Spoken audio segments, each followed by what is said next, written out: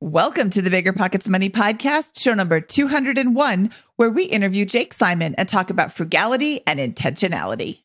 I was able to take advantage of constant relocations, buying the cheapest, ugliest, dirtiest house in the neighborhood. A couple of them have been foreclosures. One was just market research and understanding where the undervalued homes were in the city. Fix them up while I live there. I love to work with my hands. I've done pretty much everything to a house myself. So we relocated again from Kentucky back to Ohio. Mindy, of course, appreciates my live-in flips. So that's what I realized I was doing after I had done two of them already. It took me a while to realize that's what it was. Hello, hello, hello. My name is Mindy Jensen, and with me, as always, is my peanut butter and jelly-loving co-host, Scott Trench. Well, thank you for the compliment sandwich today, Mindy. Scott and I are here to make financial independence less scary, less just for somebody else. To introduce you to every money story, because we truly believe that financial freedom is attainable, no matter when or where you're starting.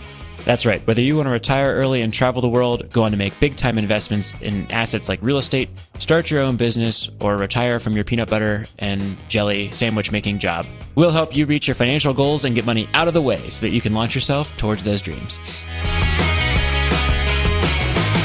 Scott, today we are talking with my friend Jake, and I love his story because, and how do I say this nicely?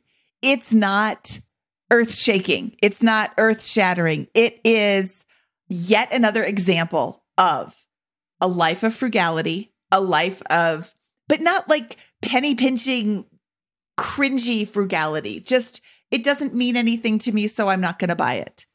It's lower spending. He really, truly does have just a low threshold for what he wants. And when he does want something, he goes out and he looks for it, different ways to buy it other than spending top dollar. And upon discovering financial independence, he realized that he's already doing everything to get him to financial independence. And retiring early isn't really his main goal. He wants to be able to spend time with his family, and he still really likes his job. I relate to Jake's story in a lot of ways. Yeah. I mean, I thought this was a fantastic episode. This is a prototypical or formulaic approach to financial freedom. Jake is an engineer, but he and his wife have both worked. They have 2 kids. They've saved up. They had to pay off student loan debt. They gradually increased their savings rate. Real estate began to take a portion of the game plan here. There's retirement accounts. I mean, it's just, this is a highly repeatable a path to financial freedom for many people. Yes, there's some advantages and disadvantages and those types of things, but this is really a story that I think is, can be heard across America about how someone in a 10 to 15 year time frame with a good bit of intentionality and, some good values around money can retire early and have their whole life ahead of them to do whatever they want with their family. So I think it's a great story, and I think I really admire what Jake has done here. Remember when you had to pay to get a lead's phone number? It was like the dark ages, until Deal Machine made skip tracing a thing of the past. Now, with your Deal Machine plan, you'll get unlimited access to phone numbers and contact information for no extra cost. That's right, get high-quality, reliable information trusted by leading financial institutions, all fully compliant with the federal Do Not Call list. Explore over 150 data points, including age, gender, marital status, occupation, and a ton more. Trust me, this is the data you need for off-market deals. With new filters, people flags, and color-coded phone numbers, lead management just got a ton easier. Ready to step up your investing game? Sign up for a Deal Machine plan today and gain immediate access to this unlimited treasure trove of contact information and phone numbers. Just head to DealMachine.com/BP. Transform your lead generation and deal-making strategies with Deal Machine. Sign up today and start exploring the unlimited possibilities at DealMachine.com/BP. You're trying to close on your next rental, so why is your insurance company dragging its feet? With long lead times and never-ending paper forms, it's no wonder it takes forever to finally get a policy. Modern investors deserve better. They deserve Steadily.com. At Steadily.com, you'll get fast, affordable landlord insurance available online 24/7 in just a few clicks. You can even get next-day coverage, which takes just minutes, by the way, to obtain. And you can do it all from your phone. Steadily was founded by landlords who created insurance products tailored to the unique needs of this industry. It's their sole focus, and that's why landlords nationwide consistently rate them 4.8 out of 5 stars. So whether you've got a single-family, short-term, or multifamily portfolio, Steadily.com can secure the best coverage at the best price to protect your properties. Discover how Steadily can save you both time and money on your rental property insurance. Visit Steadily.com for a commitment-free quote tailored to your needs today. Deciding how to invest your capital can be extremely challenging, especially when the market is constantly changing. That's why it's never been more important to partner with a company that has a great track record. The BAM Capital executive team has successfully navigated through the Great Recession, COVID-19, and the current interest rate environment while delivering maximized returns to their partners. BAM Capital is a trusted multifamily syndicator with over $1.3 billion in transactions, delivering a historical average of over 35% IRR with an average hold period of 3.5 years. BAM Capital has consistently paid preferred return distributions for over 50 consecutive months, has not lost limited partners capital, and has not called capital past the subscription amount. BAM Capital's disciplined investment strategy is targeting undermanaged institutional quality trophy assets throughout the U.S. heartland for accredited investors who are looking for generational wealth building or monthly income opportunities. Their offerings target cash flow stability, capital preservation, long-term appreciation, and accelerated tax benefits. Join BAM Capital's over 1,200 investors across 44 states and get started today at bamcapital.com. Again, that's bamcapital.com. Today's guest sells peanut butter and jelly sandwiches for a living, but he has a backup plan. He also owns 4 rental properties. Jake Simon, welcome to the Bigger Pockets Money Podcast. I'm so excited to talk to you today. Thanks, Mindy. It's great to finally be here. Yeah, Jake is a friend of mine in real life, and he applied to be on the show, probably like the second application ever. And I'm like, yeah, I'll get you on the show. I'll get you on the show. And then it just never happened. So I'm glad the stars have finally aligned and we can connect. And I said that you sell peanut butter and jelly sandwiches for a living. You actually do slightly more than that in real life. Can you explain what your job is? Yeah, I make them too. Oh, you make them too. So I went to college for engineering, mechanical engineering, and ended up working with the company that I work for now. And I do project management. So I actually look at all the equipment. I make a specification for the equipment. I buy it. I install it. I start it up, and I manage that whole process. So you can see me more of a project manager than an engineer. And in 5 short years of college, you too could be making peanut butter and jelly sandwiches. That's it. Or you can call me up. I will give you the recipe. Well, it sounds like you've got yourself into a real jam with this career. So can you give us a little background about your money story and how you got here? Yeah, sure. So as I mentioned, I went to college for mechanical engineering. Before that, I was big into cars. I rebuilt cars and motorcycles in high school. I was good at math and science. Had no idea what I wanted to do with my life. So I thought, hey, I'm good at math and science. Let's do this whole engineering thing. I selected my college based on wanting to be a few hours away from home, but also still close enough to drive. And also, the University of Toledo has a really good engineering program and mandated co-op. So that means I was able to get at least three semesters of experience before graduating. And I had to do that in order to graduate, but it's a really good opportunity because they help you get that experience, go out and find a company to work with. So through college, I worked with the company as an intern on and off every other semester, which also helped pay for my college. And after graduating, whereas I thought I'd go into maybe the automotive industry, I ended up in the food industry and never looked back. Okay, I have some things before Scott jumps in with actual questions. I just want to point out that Jake, at the age of 18, made the brilliant decision to go to a college. It took you 5 years to graduate, right, Jake? Yep. Okay, but Jake's not failing classes. It took him 5 years to graduate because he would work and then one semester and then go to school the next semester and then work a semester and go to school the next semester. And by work, I mean he was actually making money. Spoiler alert, I already know his story. He was actually making money every semester. So not only does that help you pay for college, but when you graduate in 5 years instead of 4, you have actual work experience. You can go out and get a good job as opposed to an entry level job. Did you have an entry level? Maybe I don't know all of it. Maybe I shouldn't say entry level job. Did you have an entry level job when you graduated, or did you have like an entry plus because you already had experience? It was what I would consider an entry-level engineering job, but it was a shoe-in. I worked with the company that I worked for in college. So I was already starting my full-time work when I was in college because I had agreed to work with them. So when I started my quote-unquote full-time job, it was entry-level, but I was doing work that people with 2 to 3 years of experience were doing. So it really jump-started everything for me.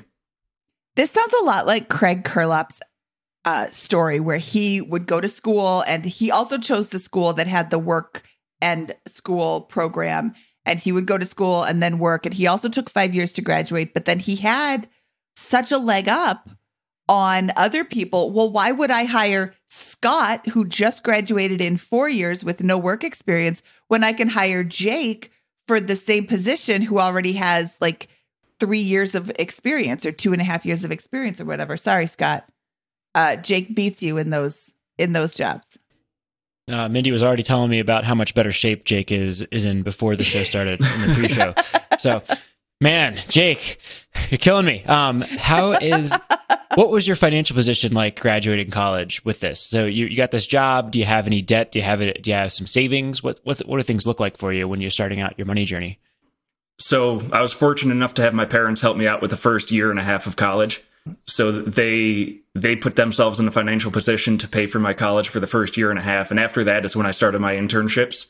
So I would leave school for a semester and work full time. And that full time work paid for my living expenses at the time, but also the entire next semester of college. So that really helped out throughout college to put me in a position where I graduated without debt, but also some money in my pocket. I've also always been a saver ever since I can remember. So I was never one to spend frivolously. I'd spend on what I value.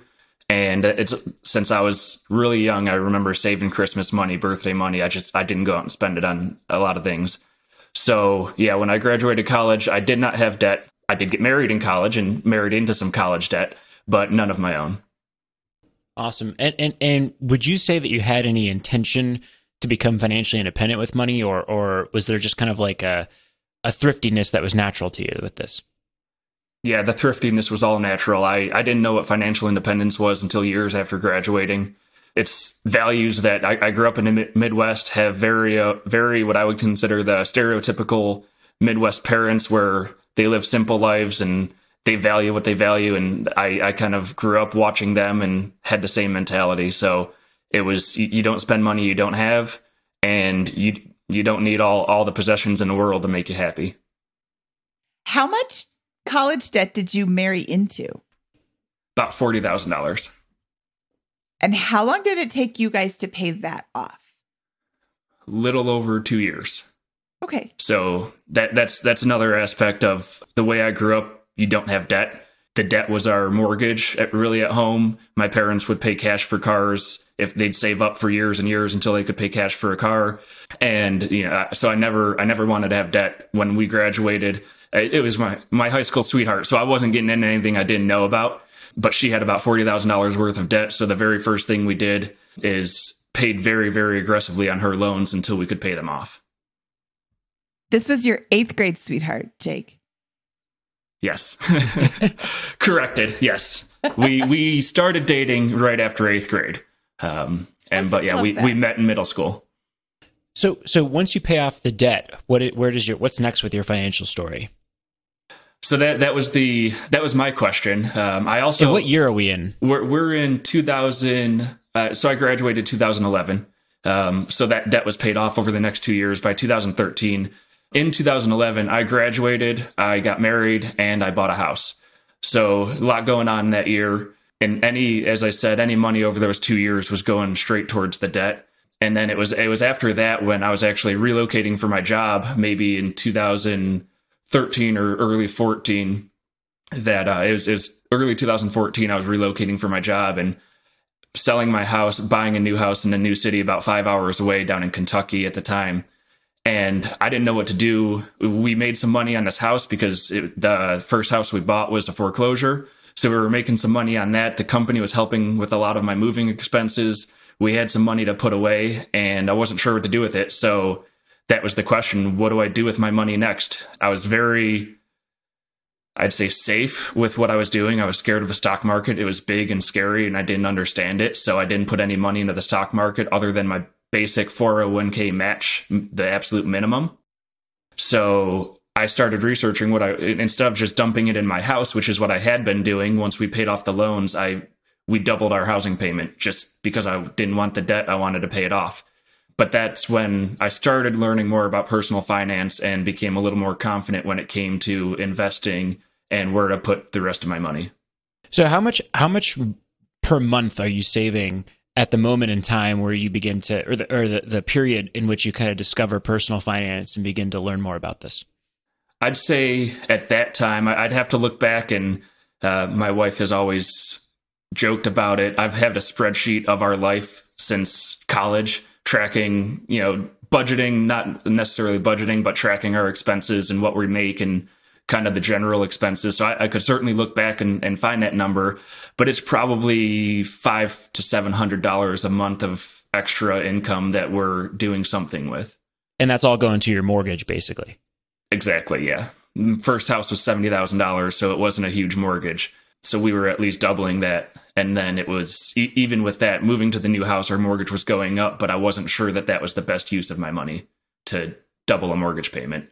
So let me ask you this. You said going out of college, you had $40,000 in debt between you and your wife, and you paid it off in 2 years. So that implies like a $1,500 to $2,000 per month payment, somewhere in there on average for those 2 years. Did you relax on the spending after you paid that off? Or what was there any type of transition with that? Relax on personal spending? Wait. It just seems. Well, I'm just trying to get the flow here, because you're saying, "Hey, I'm saving $500, $700 a month," but for the first 2 years, you saved much more than that. It seems, to pay off the student loan debt. Yeah. So I guess we did pay a big lump sum, so that monthly payment was probably not quite that $1,500 a month. It was under $1,000, because with some money that I'd built up in college, we paid a good lump sum off of that pretty quickly. Probably in the realm of $15,000. We just paid the highest interest off. And then, yeah, our spending really never increased. We also had a roommate when we first got married, because he was our roommate in college, and we continued that over while we still lived in Ohio. We had a roommate for the next 2 or 3 years that we were first married, and it worked out great. So that was some extra income. But no, once we paid off her debt, we didn't increase our spending. We lived pretty much the same life, and that's when it started just going into a bank account. So that I didn't know what to do with it. It was going in a bank account. Bank account was getting a little bit big for. I thought there was better use of my money. So what else do we do with it? So I was probably a little low on that $500 to $700 of savings. You're right. After we paid off her school loans, it was probably closer to that $1,000 plus. How did you start educating yourself? Well, I was moving 5 hours away and wasting. I was driving down to my new location every week for weeks, for a couple months ahead of moving. And I thought that was the biggest waste of time, sitting in a car for 5 hours. So someone introduced me to both podcasts and audiobooks. I hadn't been involved in or listened to either at the time. So I really dove deep into podcasts and Googled personal finance podcasts and came across one called The Mad Fientist. And Brandon, the Mad Fientist, was the first one to really get me into personal finance, and then later down the road, financial independence. Love it. And so, what changes with this? What about your asset allocation or savings rate, or how do things change after you discover this? So one of the things I did first was maxed out my 401k. That became a priority. I knew we had extra money. We didn't need all of the income. We were just putting it in a bank anyway. So I wanted to shelter some of that from taxes. So very first thing I did was bump that up to the point where we could max it out each year. In addition, it just changed my perspective on spending. Again, I've always watched what I spend. I don't spend on things I don't value. We don't go out to eat very much. That's just not our lifestyle. But it made me more conscious of everything, and made me think twice about some of our monthly expenses, the reoccurring expenses, everything like that.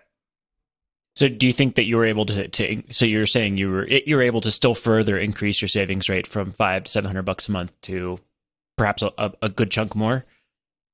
Yeah. So I'd say at that time, it was above 50% of our income. I don't know the dollar figure. I'd have to look back. We're talking 2013 into 14, 15, but we were saving over half of our income at that point. But so it sounds like no big lifestyle changes happened here. It was just kind of an evolution of what you're already doing with a little bit more focus and intention. Exactly. Yep. No big lifestyle changes. We were living in another state. Our housing price doubled just because we went from a really cheap real estate area to moderately expensive Lexington, Kentucky. Not expensive, but not as cheap as Toledo, Ohio. Not a $70,000 mortgage. Yep. Nice. So what happens next? Where's the next milestone?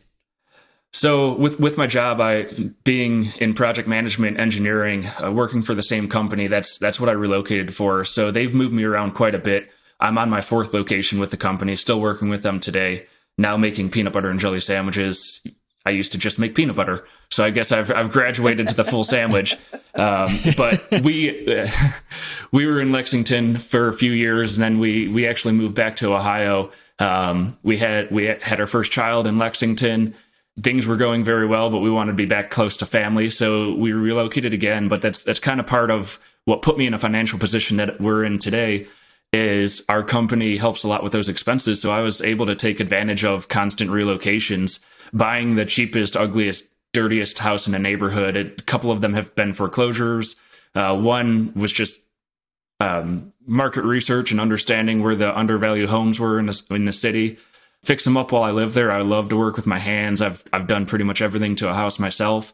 So we relocated again from Kentucky back to Ohio. Mindy, of course, appreciates my live-in flips. So that's what I realized I was doing after I had done 2 of them already. It took me a while to realize that's what it was. So are you selling them after you move out, or are you keeping them as rentals? We were selling them. So I did not have rentals at the time, didn't really get into that as an idea yet. And as much as I would love to leave a trail of breadcrumbs behind me and everywhere I lived and keep those houses as investment properties, the amount of money that I made on them really helped boost my future. So I'm not sure that I could have kept them and kept the same trajectory that I have now. No, I think that's a great point. So, and I think that Mindy does live in flips. You've done live in flips. I have bought duplexes and moved out and kept them with that. But it's the intention with that. Like, I bought them so that they could be rentals, and you guys are buying them so that they can be flips. And so when you stick to that strategy, that's what all the economics are. And with the live-in flip, there's a phenomenal tax advantage that you're getting every single time, for those listening, where you don't have to pay income tax if you're there for at least 2 years in that property. Is that right? Were you able to hit that milestone with each of your flips, or most of them? Yeah, I have. And so the first one, it was, we made $15,000 on our first house, but on a $70,000 house and just graduating college, I was pretty happy with that. And that's in Toledo, Ohio. Yep. A couple houses later, so our third house in was another Ohio house foreclosure, and we made $85,000 on that in the 2 years we were there. So each house got progressively more and more. And again, that really set the trajectory for our financial position today. And what was the difference in intent between house 1 and house 3? Were you going in to maximize your gain on that house 3? Was that the difference? It was. So house 1 was it was a foreclosure, and I bought it because it was a good value. I saw a $70,000 house, and I saw a lot of potential work that I could do to raise the value, but it wasn't because I planned on flipping it or because I planned on making a bunch of money. I just thought that, wow, that's a good value house, and I can go in and do a bunch of work and make it my own.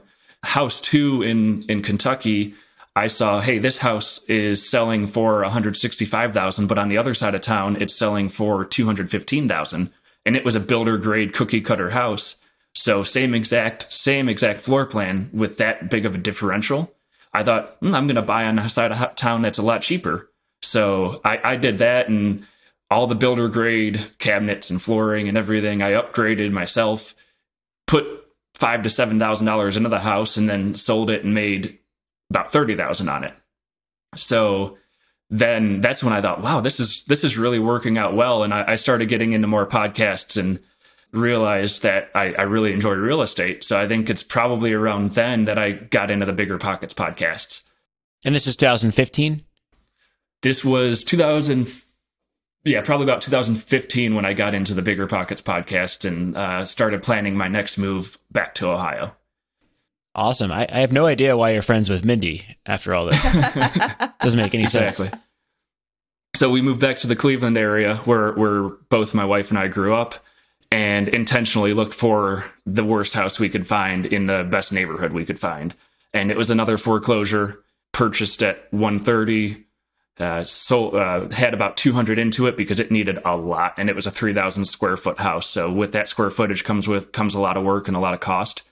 I can tell you about what it cost to buy 36 windows in a single house. That was quite an expense, but we sold at 285 and did very well on it. So that was where the intent came in.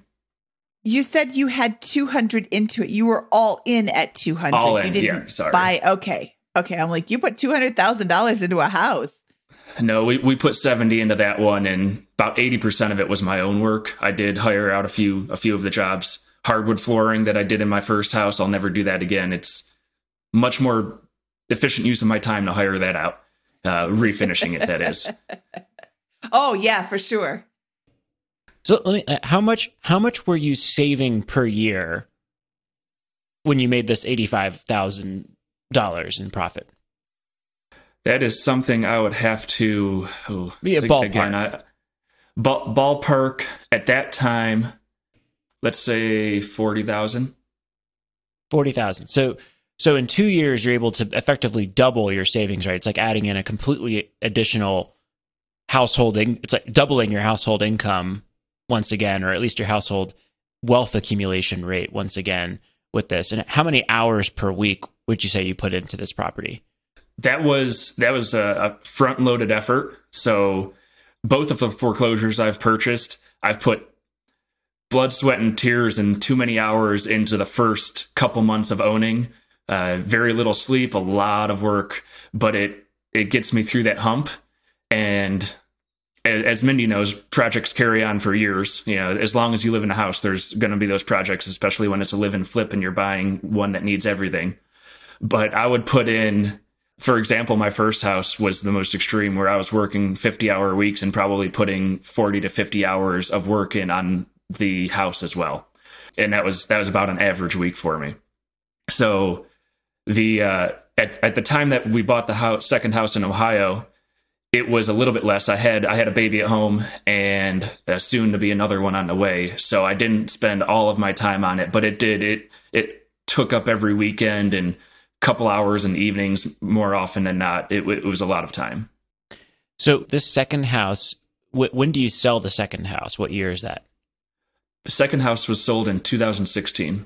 2016. Okay, so in 2015, 16, you're remodeling the second house and you're saving. What have you been doing all this time with your just general accumulation rate of about 30, 40,000 a year?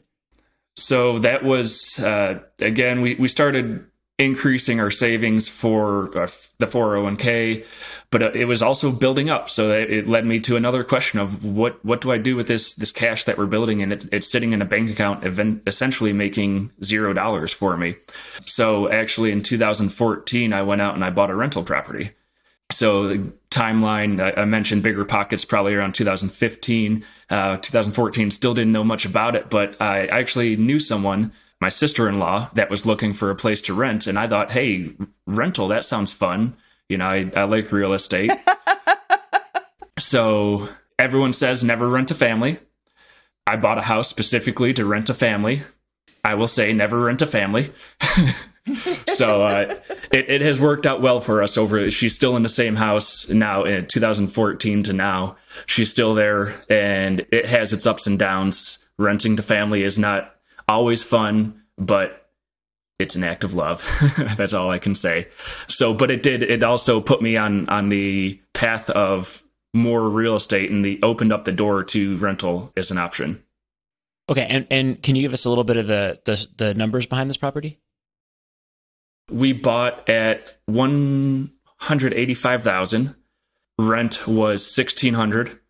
So just below what I didn't know about at the time, but the 1% rule, we were a little bit below that. But the numbers really made sense, and I was well covering my mortgage at the time. So that's what I cared about. What I cared about was cover the mortgage plus a few hundred.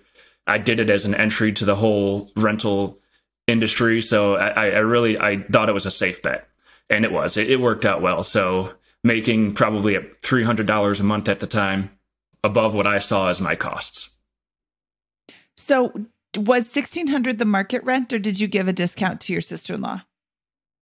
$1,600 was a number that I pulled out because I looked at what I thought I needed to charge her in order to cover, again, expenses, and plus a little for when the furnace breaks, or right now it probably needs a new roof, things like that. The city that I bought it in, the city that I grew up in, not a lot of single family homes are renting, so it was really hard to pull comps and look at that. So I kind of ballparked it myself. Okay.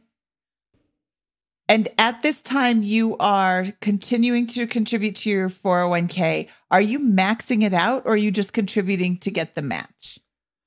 Maxing it out at this point. So the match was my first few years, and after, it didn't take long listening to Brandon's podcast and starting to get into some blogs before I realized I'm leaving some money on the table because I'm just paying taxes on it and letting it sit in my bank account. So I decided, let's start maxing that out. And your income is going up during this time with a couple of big job moves, right? Yeah, with job moves, with relocations with my company come the bigger raises. That's really where the money is at. So one of my strategies that I learned with my first move is, hey, I can make money on real estate, but I'm also, every time I move with the company, they give me a nice pay raise. So that really helped boost my income in the first few years. Whereas if I stayed in the same location, there's no way I'd be making what I am today. You're going all out here. You've got income. You're moving physically to maximize your income. You're leveraging your housing to make the most of it. You're making sure that your investment allocation is tax advantaged with this.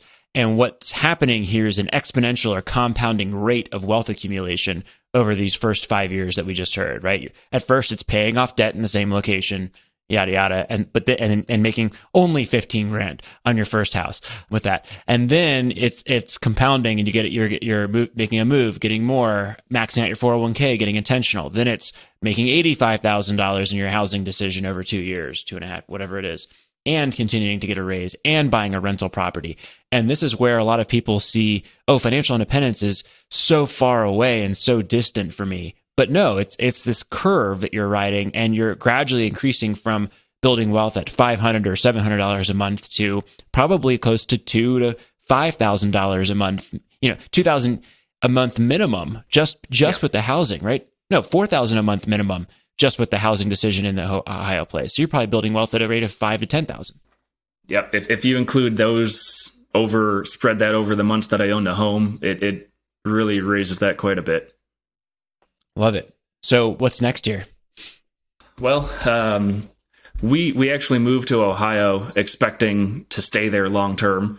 That's where our family's from. We had our second kid in 2017, a year after moving to Ohio. Thought, this is long term for us. And then I found out my company was building a plant in Colorado. So said I would never move the family anywhere in this world because it's not worth pulling them away from our family, and we liked the idea of having grandparents and cousins and everyone close. And when my wife and I were moving from Kentucky back to Ohio, on the final drive, I looked at her and said, yeah, this is forever. We're back in Cleveland, and unless we build something in Colorado, but that doesn't make logistical sense for food manufacturing, so we're never going to do that.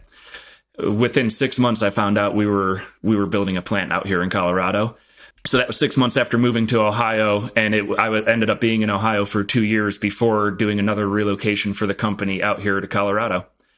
And again, had the same approach. That was now 2018 that I moved to Colorado, and had the same approach of, all right, let's find a house that we can fix up, and that this is probably only a 3-year deal. So I knew that I was coming out here to make some peanut butter and jelly sandwiches, start up a new plant to do so. And once I start up that plant, I have the option to move back to Ohio, which is what the family really wants. And that was what was next. So here I am still in Colorado 3 years later and not moving back to Ohio anytime soon. But we found that house that no one else wanted. Luckily, got here 3 years ago before it was booming, but not as much as it is today. So we were able to get a house that sat on the market for too long. It showed really terribly. Had renters in there that clearly didn't want anyone to buy the house because they made an effort to make sure the house looked like a disaster when we saw it. And where in Colorado is this? So this is about 30 minutes north of Denver. Our first house was in Firestone. So very small, newer community. Wouldn't call it a city. It's really just a small town. But it was it's newer. I'd call it a commuter town. People commute down to Denver to surrounding areas.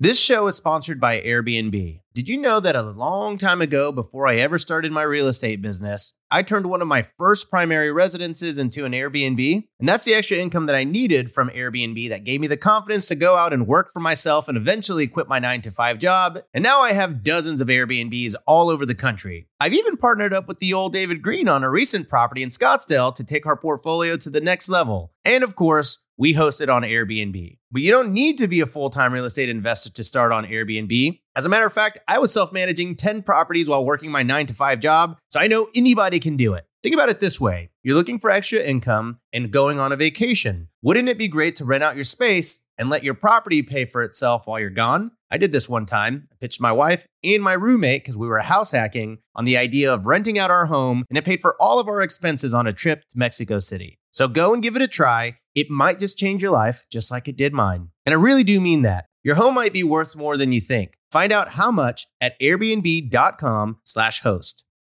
The dream of owning a vacation home can be daunting. From finding the best guests, to the maintenance, to organizing the cleaners after every guest stay. With Vacasa, they make that dream into a reality.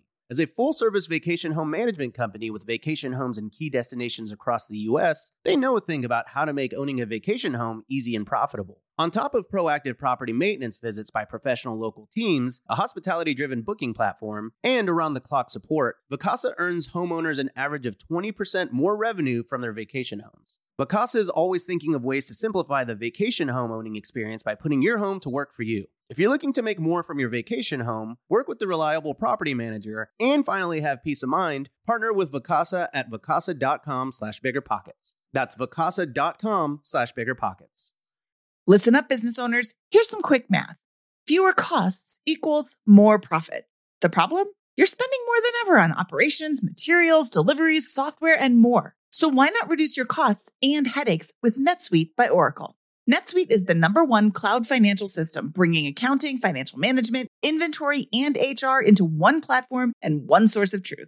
NetSuite lives in the cloud, which means you can reduce IT costs with no hardware required. Cut the cost of maintaining multiple systems because now you've got one unified business management suite. You improve efficiency by bringing all your major business processes into one platform, slashing manual tasks and errors. It makes sense that over 37,000 companies have already made the move to NetSuite. Don't let rising costs sink your business's growth. By popular demand, NetSuite has extended its one-of-a-kind flexible financing program for a few more weeks. Head to netsuite.com/bpmoney. That's netsuite.com/bpmoney. netsuite.com/bpmoney. Real estate investing is great, but for some, the tenant phone calls and clogged toilets aren't all that attractive. So how do you invest in real estate without getting your hands dirty? Invest for truly passive income with Pine Financial Group. Pine's mortgage fund offers an 8% preferred return and an attractive profit split, with 70% of profits going to the investors. You'll earn passive income by participating in lending to house flippers. And it's secure because senior lien holders, that's you, get paid first. Their rigorous underwriting process and the backing of the physical asset provide additional security in case of borrower default. Plus, by investing with Pine Financial Group, you contribute to the revitalization of communities by redirecting your funds from Wall Street to Main Street, supporting local economies and generating profits simultaneously. This investment is reserved for accredited investors, but if you are not accredited, Pine Financial has options for you too. Don't miss this opportunity to back Main Street over Wall Street and start earning passive real estate income. Learn more about investing with Pine at pinefinancialgroup.com/BP. That's pinefinancialgroup.com/BP. One thing, I don't want to get into all this stuff, but at some point during this journey, you're thinking about financial independence, right? That's an end goal for you. Is that right? Right. So that's where it progressed. It was years of progression. I think it was 2017 when Choose FI started. And that was a podcast that I really dove into and focused more on that whole financial independence thing. And again, starting out when we graduated college and even for the first 3+ years, that's just my lifestyle. I never imagined I could retire early or, which is not necessarily a goal to retire early, but to have that freedom of lifestyle, to have the freedom of time. And that's something that I learned about over the years and then started focusing on. Yeah, it's probably 2016, 2017. I really started focusing on what do I need to do if I wanted to leave my job one day, if I wanted the freedom to be home with my kids, because my job has a lot of demands. It's a lot of hours and travel. So although I really enjoy what I do, I don't know that I want to do it forever because I value my family. That's really what it comes down to these days is I've got 2 kids, I've got a wife, and what do I need to do to make sure I'm devoting all my time to them that I can? So yeah, over a few years, slowly but surely started focusing on that personal finance side of how do I set myself up for whatever's next, whether that's 2 years, 5 years, or 20 years. So what did that look like to you in numbers? Did you boil that down to a formula? It sounds like you have a spreadsheet going for since college. Yeah. So I did. I boiled it down to numbers, and a lot of it's dependent. So you really have to update your numbers, in my opinion, every couple of years because life changes so much. If I were still in Ohio, that's a lot different buying a $130,000 house than coming to Colorado and buying a $400,000 house. So numbers change, but the goals stay the same. And in terms of what we need to do. So we look at our monthly expenses, and I decided put a number together of what we need to have monthly in order for us to have that freedom. And whether it's passively through index funds, whether it's through real estate, whatever it may be, hobbies. I have a lot of hobbies, too many hobbies, and some of them make money. So that's nice. Some of them don't. But looking at what are my options, and real estate was a leading one because I really enjoyed doing the work myself on the houses. I love just researching it, looking at properties, going to see them. I'm on Zillow and Realtor and all of that all the time, getting notifications in a couple different cities. So I kind of put together my own plan, multifaceted, if you will, where short term, I'm focusing on real estate. So we're maxing out our retirement plans, but I'm focusing on real estate to allow me that freedom when I'm young. And that's the path that within the next 2 years, I should be there, have enough rental properties to pay our monthly expenses.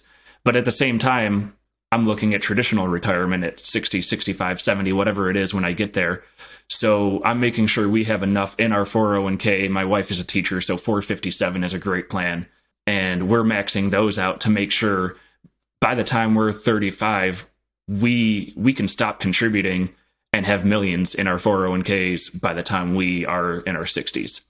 So kind of a two-prong approach of the freedom. Let's say the short term being real estate, the long term being, we'll still have a 401k to fall back on if that's what we need. Awesome. So this strategy is coming together, full force around the time in 2018 that you're moving to Colorado. Is that right? That's kind of, it's evolving over a 2 or 3 year period, but it's really kind of getting dialed in around that point. Right. Yeah, that's accurate. 2018 is when I really put that focus towards it, and especially moving to a higher cost of living area, making sure that we did track our monthly expenses a little bit more closely and understand what that looks like. Okay. And the balance sheet when we move to Colorado is you've got one rental property, you sell the house for an $85,000 profit from Ohio. Is that right? And you've got, It sounds like a pretty strong savings rate in general sense. You're getting probably another raise, and you've got a good chunk in the retirement accounts and a good cash cushion. Right. So question again, it's a little bit more money than the first time I asked the question selling our house in Toledo. This was a more significant cash flow because there are other things that were going on with this house in Cleveland, but we had quite a bit of money from that. And I started understanding mortgages a little bit more. And whereas in the past I had said, I want to pay every dollar on my mortgages just to get rid of that debt, I moved to Colorado and I said, I want to put the minimum amount down that I can on a house. And that way I've got a lot of this cash to do other things with and probably get more into real estate. So that's what I did. We sold our house for the profit that we did in Ohio, but we also had a lot of equity into it. So we were able to put a minimum payment down on a house in Colorado that was much more expensive, but also then we paid off our first rental, which I know a lot of the bigger pockets folks will say, you know, use that mortgage, use the cash that you can. But it put us in a very strong position, still renting at $1,600 a month. But other than tax and insurance, we were making a heck of a lot of profit. And that, again, just boosted our monthly income to allow us to then continue to acquire properties. Okay, so knowing that you have 4 rental properties and very low expenses, what do your rental properties bring in terms of your monthly spending? So does it cover, like if you quit your job, Jamie quit her job, you could get by, or it covers 50%? Like how much are you making on your current rentals?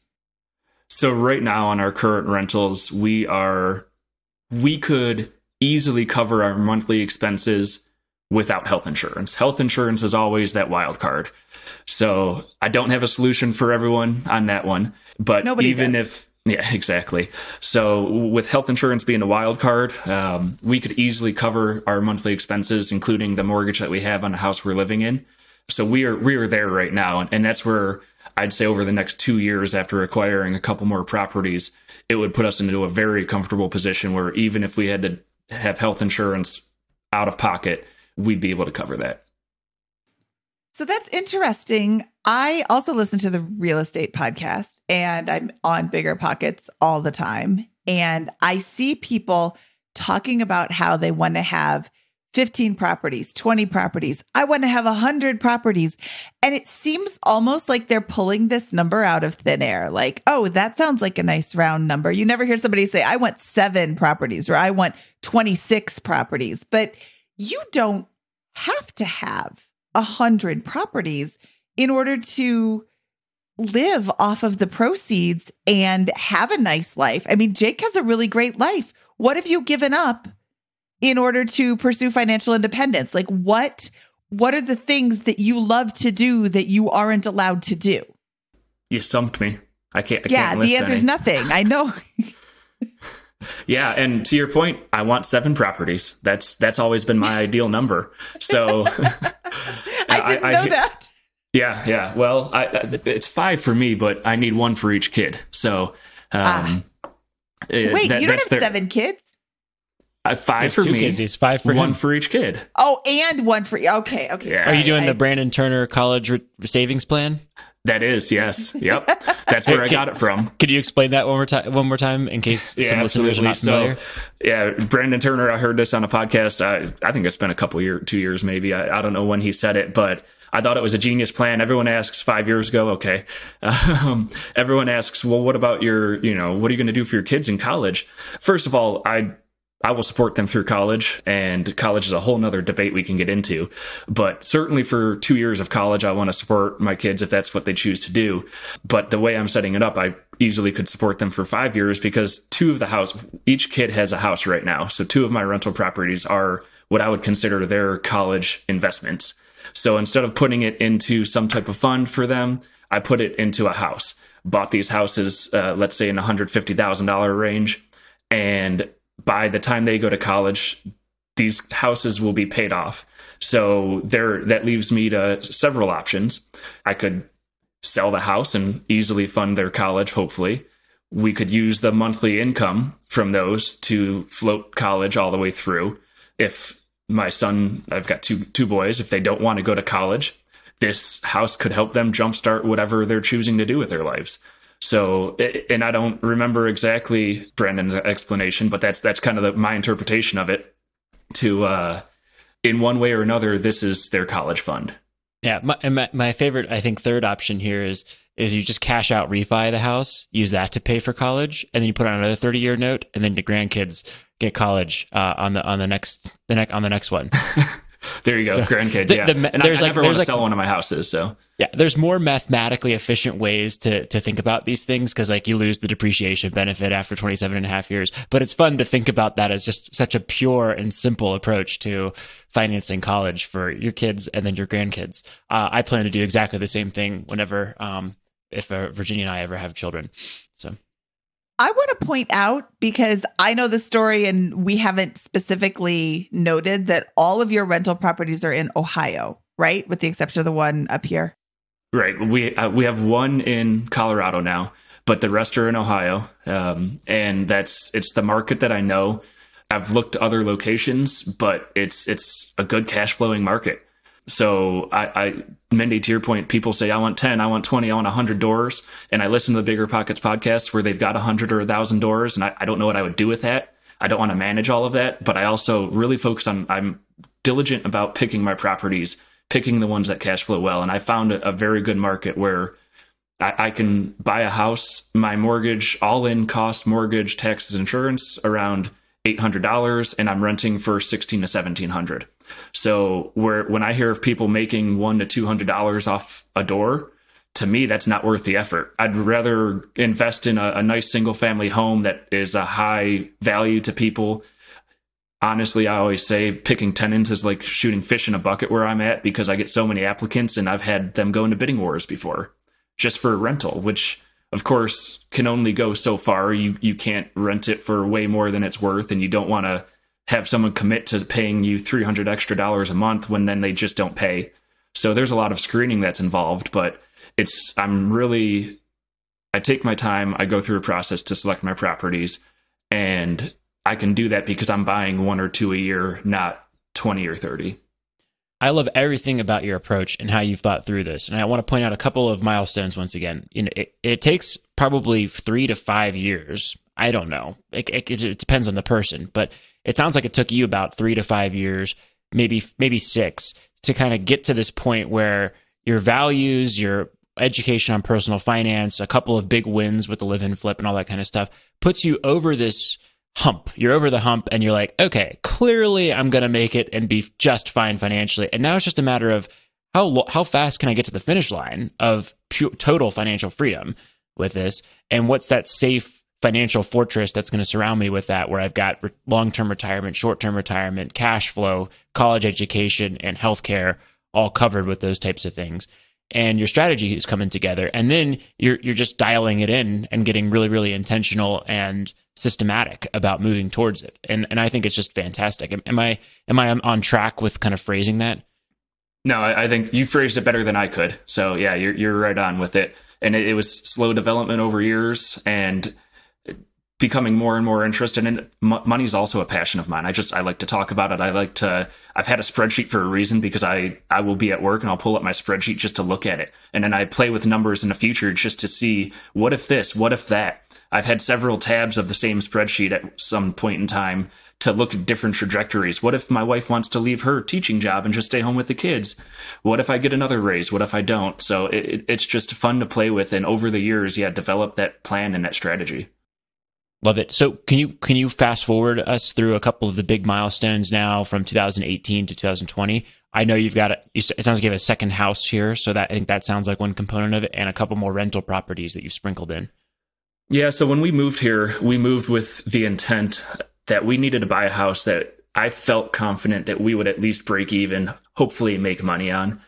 And the city we moved to was going to be Longmont, but Longmont is a kind of a tough town to buy in for many reasons. And we found this safe commuter town that we really like. And we bought there because we found this house with renters that were trashing the place and wanted no one to buy it. I felt like I could buy that house, and if I had to move in 3 years, we would not lose on it. We should make some money on it. But we did realize after living there for a year, as much as we loved the house, loved the area, we wanted to move to a little bit closer to town. And we were looking at rental properties, but then we ultimately decided, hey, let's just buy a house to live in, and we'll rent out where we're at now.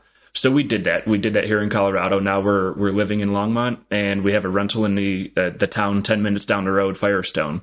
So that was our second rental property. That was 2000. What was that? 19. So 5 years after our first rental property, we bought our second essentially bought our second rental property by moving and renting out that house. And then 2020, we bought two houses. So can I ask you a question about this? Because you cashed out your Ohio house, and now you're sitting on, I imagine, somewhere in the ballpark of 150 grand because you have the 85 in profit plus all the equity. Is that somewhere in the ballpark of that? Yep. Yeah, that's right. And again, don't forget we paid off our first rental in Brunswick in Ohio. So that was a big chunk of that. Oh, okay. So that's what you did with the cash, is you used it to pay off the rental. Between paying off that rental. So yeah, we paid off that rental. We put a down payment on a house in Colorado. We maxed out IRAs. We maxed out an HSA, some of those retirement type things to defer some taxes. We did have some extra money around and then put some in the bank. Okay. So all right. That eliminates my question. I was going to ask what you ended up doing with that cash. Was that if that wasn't going into these properties, because you can put down so little on owner occupied housing in the Firestone place and the Longmont place. Right. Yep. So that it went all over the place, but we found a home for it. Yeah. Well, it sounds like you had a very intentional approach for it. I love it. Yep. So then moving forward, everything starts picking up pace. Last year in 2020, we bought two houses back in the Ohio area. And that's when I really started getting more and more into real estate and thinking, this is my path. This is, it took a couple years to get there, but this is my path to being able to be free with my time and do what I want, travel with the family, be home with the family before and after school with my kids is really important to me. So we bought two last year. One of them was the day that Ohio shut down for COVID, is the day that we had an accepted offer. So that was a nail biter, to say the least. And then later that fall, I bet you did real well on that one. We did. Yeah, he really. That's your reward for having the guts to close on a property right then. It really was. I think that's probably the reason I got it. And then after being under contract, I second guessed myself a little bit, but I was still fully confident moving forward. But I took advantage of the situation and saying, if I end up not getting this property, it's not the end of the world, because it is a little risky right now. So I went and did an inspection on the house and asked for $5,000 back at closing because of some things that I found that I didn't really like. And I thought, if the seller walks away, the seller walks away. Then maybe I dodged a bullet with this whole COVID thing, but the seller accepted and saved me an extra $5,000 on a house. There you go. I was just going to ask what you kind of peg your savings rate at around this time in last year in 2020, now that things are starting to rock and roll for you. So let's see, 2020, we were cruising right along. I finally pulled up my spreadsheet that I've had for years, so I can actually tell you some of these numbers. Because we bought a couple houses, we're looking at almost $3,000 a month in savings. Wait. You're saving $3,000 a month from what? That is our income plus real estate. Oh, okay. Just you're saving that much money. I'm sorry. I was thinking you were saving $3,000 off of something. And that's I was like, after, wait, what are you saving? And that's after 401k contributions as well? Correct. Yeah, so you're just crushing $3,000 a month in cash coming into your bank account, which is pretty solid. So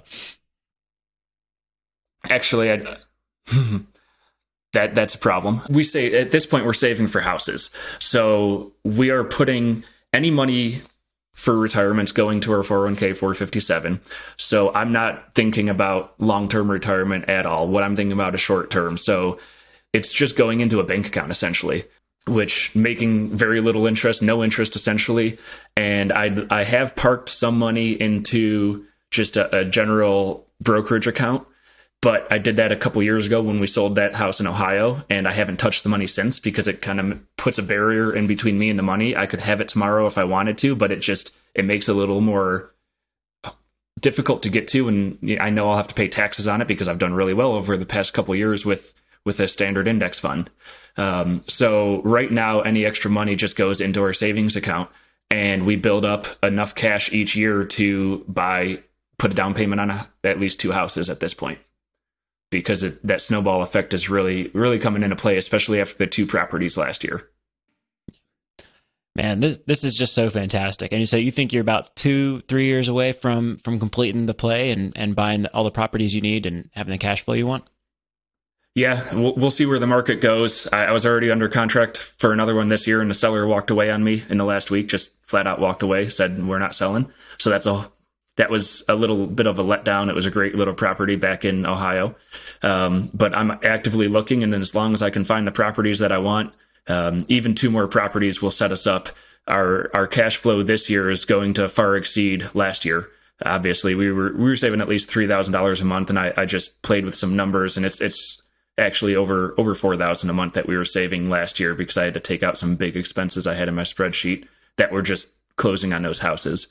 So with 2 more houses over the next 2 years, and that's part of my plan, is I like what I do. I like my job. I'm not in a hurry to leave it, so I'm using it to my advantage for the extra income, but also the ease of getting mortgages. So I want to get a couple houses over the next couple years because I know I can get good mortgages on them. And if I choose to leave my job, it may be a little bit more difficult to get those mortgages for a year or 2. I want to underline what you just said, because it may be a little bit more difficult. It is a lot more difficult to get a mortgage when you don't have a job. And I don't want to say frequently, but every once in a while, someone will post in the Bigger Pockets forums, I just quit my job. Now I'm going to be a full-time real estate investor. And I'm like, oh, do you have all the mortgages that you I'm going to quit my job, and now I'm going to go buy my first property. It's like, oh, yeah. No. Ooh, can you get your You need the job to get the mortgage. Yep. Unless you got something else special going on, but that's not the case with these posters. Yeah. Yeah. No. So Jake, this doesn't really fit into the general story, but I love it because I've learned a lot from Jake. I helped Jake buy the house that he's currently in, and I learned several things during the course of that transaction. The first one was he only put 10% down on this house instead of 20% to avoid PMI. Jake, tell us why. You're going to have to remind me, Mindy. Oh my God, Jake, I set you up so perfectly for a great story, because it was going to cost you money to sell the stocks to get the other 10% because you didn't have it in your pocket. But it's, what is it, like $17 a month or something for PMI? It's actually $60 a month, but it's a twofold thing. I would have, because I had just bought another house in Colorado, and with the way we manage our money, again, we had plenty of money in a brokerage fund, but yes, I didn't want to touch that, as I previously mentioned.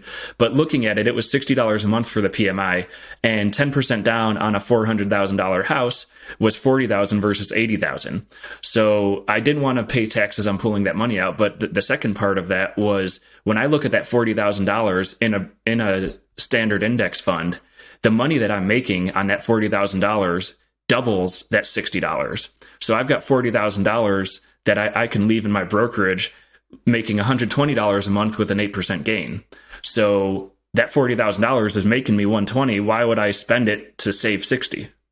Yes. I love that. And that's, every time I talk to somebody, there's another one of these think outside the box concepts that, like, oh, I never thought about that. I would just never pay PMI ever. Why would I? Well, if I can make more money on the investment, this is exactly why I don't pay off my mortgage. If I can make more money on the investment than I can save by, paying it down, then why would I not do that? The key is here, you have to be making the investment. It's one thing to be like, I'm only going to put 10% down and then I'm going to invest. Well, if you're not going to invest, then you might as well not pay PMI. And I think there are some people for whom this wouldn't work, but it worked for you, and that's awesome.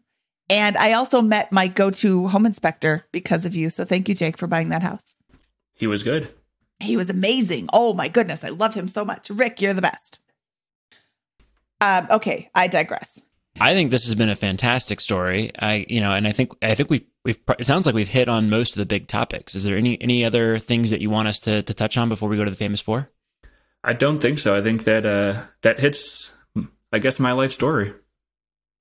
All right. Got through the whole thing in like 40 minutes. So there you go. I will say that he isn't as old as I am. No, this was a fantastic life story. We really enjoyed it, and I think a lot of people will learn from it. It's a very consistent snowball approach with a couple of events, but really just the underlying thing is the consistency of your savings rate over all this time and the compounding opportunities that's awarded you over the last 10 years. It has. I've been able to take advantage of it and really set my path forward with intention. And I appreciate the opportunities that have been given to me, but I've also been able to take advantage of them with the moves, with the job, but with the real estate. And it's been slow. And if I look back, to 2011 graduating to now, it is almost an exponential growth, because at first it went real slow. And then over the years, even my rentals will show it, where I bought one in 2014. It took me 5 years to have a second. And then within 2 years, I have two more. So I'm hoping to continue that progress. Yep. And a couple of 100-hour work weeks in those early years, fixing up some properties too. It doesn't come easy. You got to put in the work. And that's one thing that I've always had, is that drive just to keep moving forward. And I love to learn. I love to work with my hands. So you got to put in the work. You got to put in the effort, but it pays off in the end. That's how you get over that hump that we were talking about and get on the other side, where it's just dialing it into the finish line. But to get over that, there's a grind and there's a hustle period that you got to put in. All right, let's get to the famous four questions. These are the same four questions and one command that we have for all of our guests here on The Money Show. Jake, what is your favorite finance book? I am going to have to go with The Millionaire Next Door. I know it's been mentioned a few times, but it is one that really, it made it okay to me to be who I am. It showed me the family that I grew up with. My parents were the stereotypical millionaire next doors. They weren't exactly there when I was growing up, but my mom drove an old Toyota Camry, my dad an F-150, and they didn't spend on things that they didn't need to spend on. But it also, just a few years, probably 5 years ago, I read that book, and it made me realize it's okay to grow your money and not flaunt it. I don't need to keep up with the Joneses, and it's actually probably the better way to do it. I love that. Those are the stereotypical millionaire next door cars too. Very much so, yes. What was your biggest money mistake? I'm lucky enough not to have made any serious mistakes, huge mistakes, but what I would say is just conservatism. So I've always been very conservative with my money, which got me to where I am today. But I know if I knew what I knew now, graduating college, I would have got to this point not too long, maybe 3, 4, 5 years ago, instead of where I am today. I think I could have progressed a lot faster, but I was conservative. I took my time to learn. It was a good thing, but also it definitely inhibited my growth. Opportunity cost. So sometimes you have to, opportunity cost. Yeah, that's what it is. Sometimes I think it'd be better to take some chances. I think that's one of my favorite mistakes, is not having a framework in place early enough and letting it compound for the last 10 years with that. That's a several $100,000 item there, which I think is why the stakes are so high for learning this early in life. Jake, what is your best piece of advice for people who are just starting out? I would say find what you're passionate about, and different stages of life that may mean different things. So if you're in high school or in college, find what you're passionate about and try to find a job that promotes that helps you work towards that. So find something that you could go in every day and enjoy what you do. If you can't work towards your passion at your day job, find what you're passionate about in life. Is it family? Is it friends? Is it hiking? Is it, whatever it is, you need something to work towards. Is it travel? So follow your passions and let that really drive your life. So work hard for your money. Where do you want to be in 2 years and 5 years and 10 years? And following your passion is, I think, a good way to outline that. Love it. What is your favorite joke to tell at parties? All right. Well, given the theme, My favorite joke to tell at parties, I actually got. I think it was already said on here, so I'm going to go with a different one, given my background. Why is it not a good idea to tell bad peanut butter and jelly jokes? I don't know why. People will spread them. Ah, I love it. I knew sandwich jokes were going to be his bread and butter. All right, where can people find out more about you, Jake? Well, I'm not much on social media. I do have a couple handles, and it's Phi Dilettante. Twitter is probably the best place. I don't post much, but you can message me through Phi Dilettante, and we can put a link to that. That's probably the best way. We will put a link to that in the show notes, which can be found at biggerpockets.com/show201. You are our 201st guest. That's very exciting. Woohoo! Woohoo! Yay! I'm super excited. Jake, thank you for taking the time out of your busy peanut butter and jelly sandwich making day to share your story, because I think it's a lot of really great points. Look, you can do this. It's the same thing over and over. Don't spend every minute. Don't spend every dime that comes into your pocket.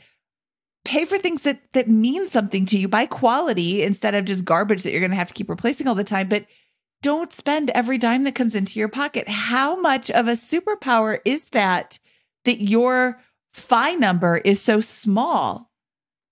Oh, it makes all the difference. It really does. And I live the life that I want to live. To your point, I spend what I value on, and our family's happy, and we wouldn't ask for more.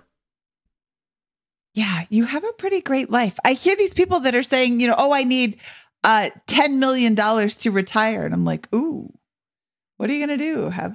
Brush your teeth with gold bars? Like that sounds like a personal problem. It just seems like a lot of extra work to me. Like a lot of extra working for the man to get your 10 million. Okay, that was Jake Simon, peanut butter and jelly sandwich maker extraordinaire. Scott, what'd you think of his story? I thought, like I mentioned in the intro here, I thought it was just something that's super highly relatable, I think, to a lot of people. I mean, this is, again, the story is, I graduated college. We paid off the debt for the first couple of years. We spent less than we earned, and gradually we began using real estate, sold a home, made a little bit of a profit, got more intentional about our housing, got more intentional about our saving, got more intentional about where we're putting our money, got more, began to experience surpluses over 5-year periods as we worked our financial plan, and then began to, experiment with doing things with those surpluses, like buying a rental property. Sort of worked out with the family situation, and then we paid it off and got to have a great income from it now, after spending 100-hour work weeks repairing my house, so that I could make $85,000 in profit on that. And I just think, we're going to move when the job calls for it and the opportunity presents itself to increase income. And I think this is a story that I think a lot of people, if you're graduating college now or a year or two out of college or you're starting a family, this is how it goes. It seems so far away when you're saving $500 a month and beginning to pay off debt. But then once you get to the other side of that and get to break even and begin applying your money to investments and then get over that hump, this 10-year journey really begins to work its magic on the optionality you have in your life. Yeah, what I love the most about Jake's story is that he's not frantically trying to quit his job. Because I really don't think that's what financial independence is about. I think that a lot of people, when they first discover it, might be in a job that they hate and they want to quit their job. I mean, I've had that job. Oh my goodness. There were jobs that if I had discovered this then, I would have been like mad dash, beans and rice, peanut butter and jelly sandwiches for lunch, crazed to get out of. And yes, I think you should get out of a job that you hate. But that shouldn't be why you're pursuing financial independence. And I love that he loves his job. And, now he does have so many things open to him, because when he decides that it's time to not work full time, maybe he can come back in a support role, in a consultant role, in in an advisory position. There's a lot of doors that are open to him. But to your point, Scott, this is absolutely a repeatable story. And if you're listening right now with your kids and they maybe don't know what they want to be when they grow up, look into the engineering program at the University of Toledo so you can have a leg up on everybody else. I think you just need math and science. And, all these PF people are math nerds, right? Most of them are. It's okay if you're not. You're still welcome in the personal finance space. I can hear the emails being typed right now. It's not a problem to get ahead with money, but it's not a math problem to get ahead with money. It's something else with that. We all get the basics of that. The math problem comes into effect once you start optimizing for financial freedom and begin shaving the retirement life from 17 to 12 to 8 years or whatever, using these other things like real estate or retirement accounts and tax advantage strategies and those types of things. That's where the math can really give you years back, at least, or years of more optionality. Yeah. Love it. Scott, should we get out of here? Let's do it. From episode 201 of the Bigger Pockets Money podcast, he is Scott Trench, and I am Mindy Jensen saying, anybody want a peanut? That's an homage to Andre the Giant's Fezzik. Did you see that? Oh, did you see The Princess Bride, Scott? I've seen The Princess Bride. I love that movie. Okay. I was going to have to divorce you if you have not seen The Princess Bride. No, if you have not seen The Princess Bride, you should watch it because it's a delightful movie. You can watch it with your kids, and Andre the Giant is in it. What's better than that? Ask me again if you want to get out of here. Scott, would you like to get out of here? As you wish. Perfect. Okay, bye.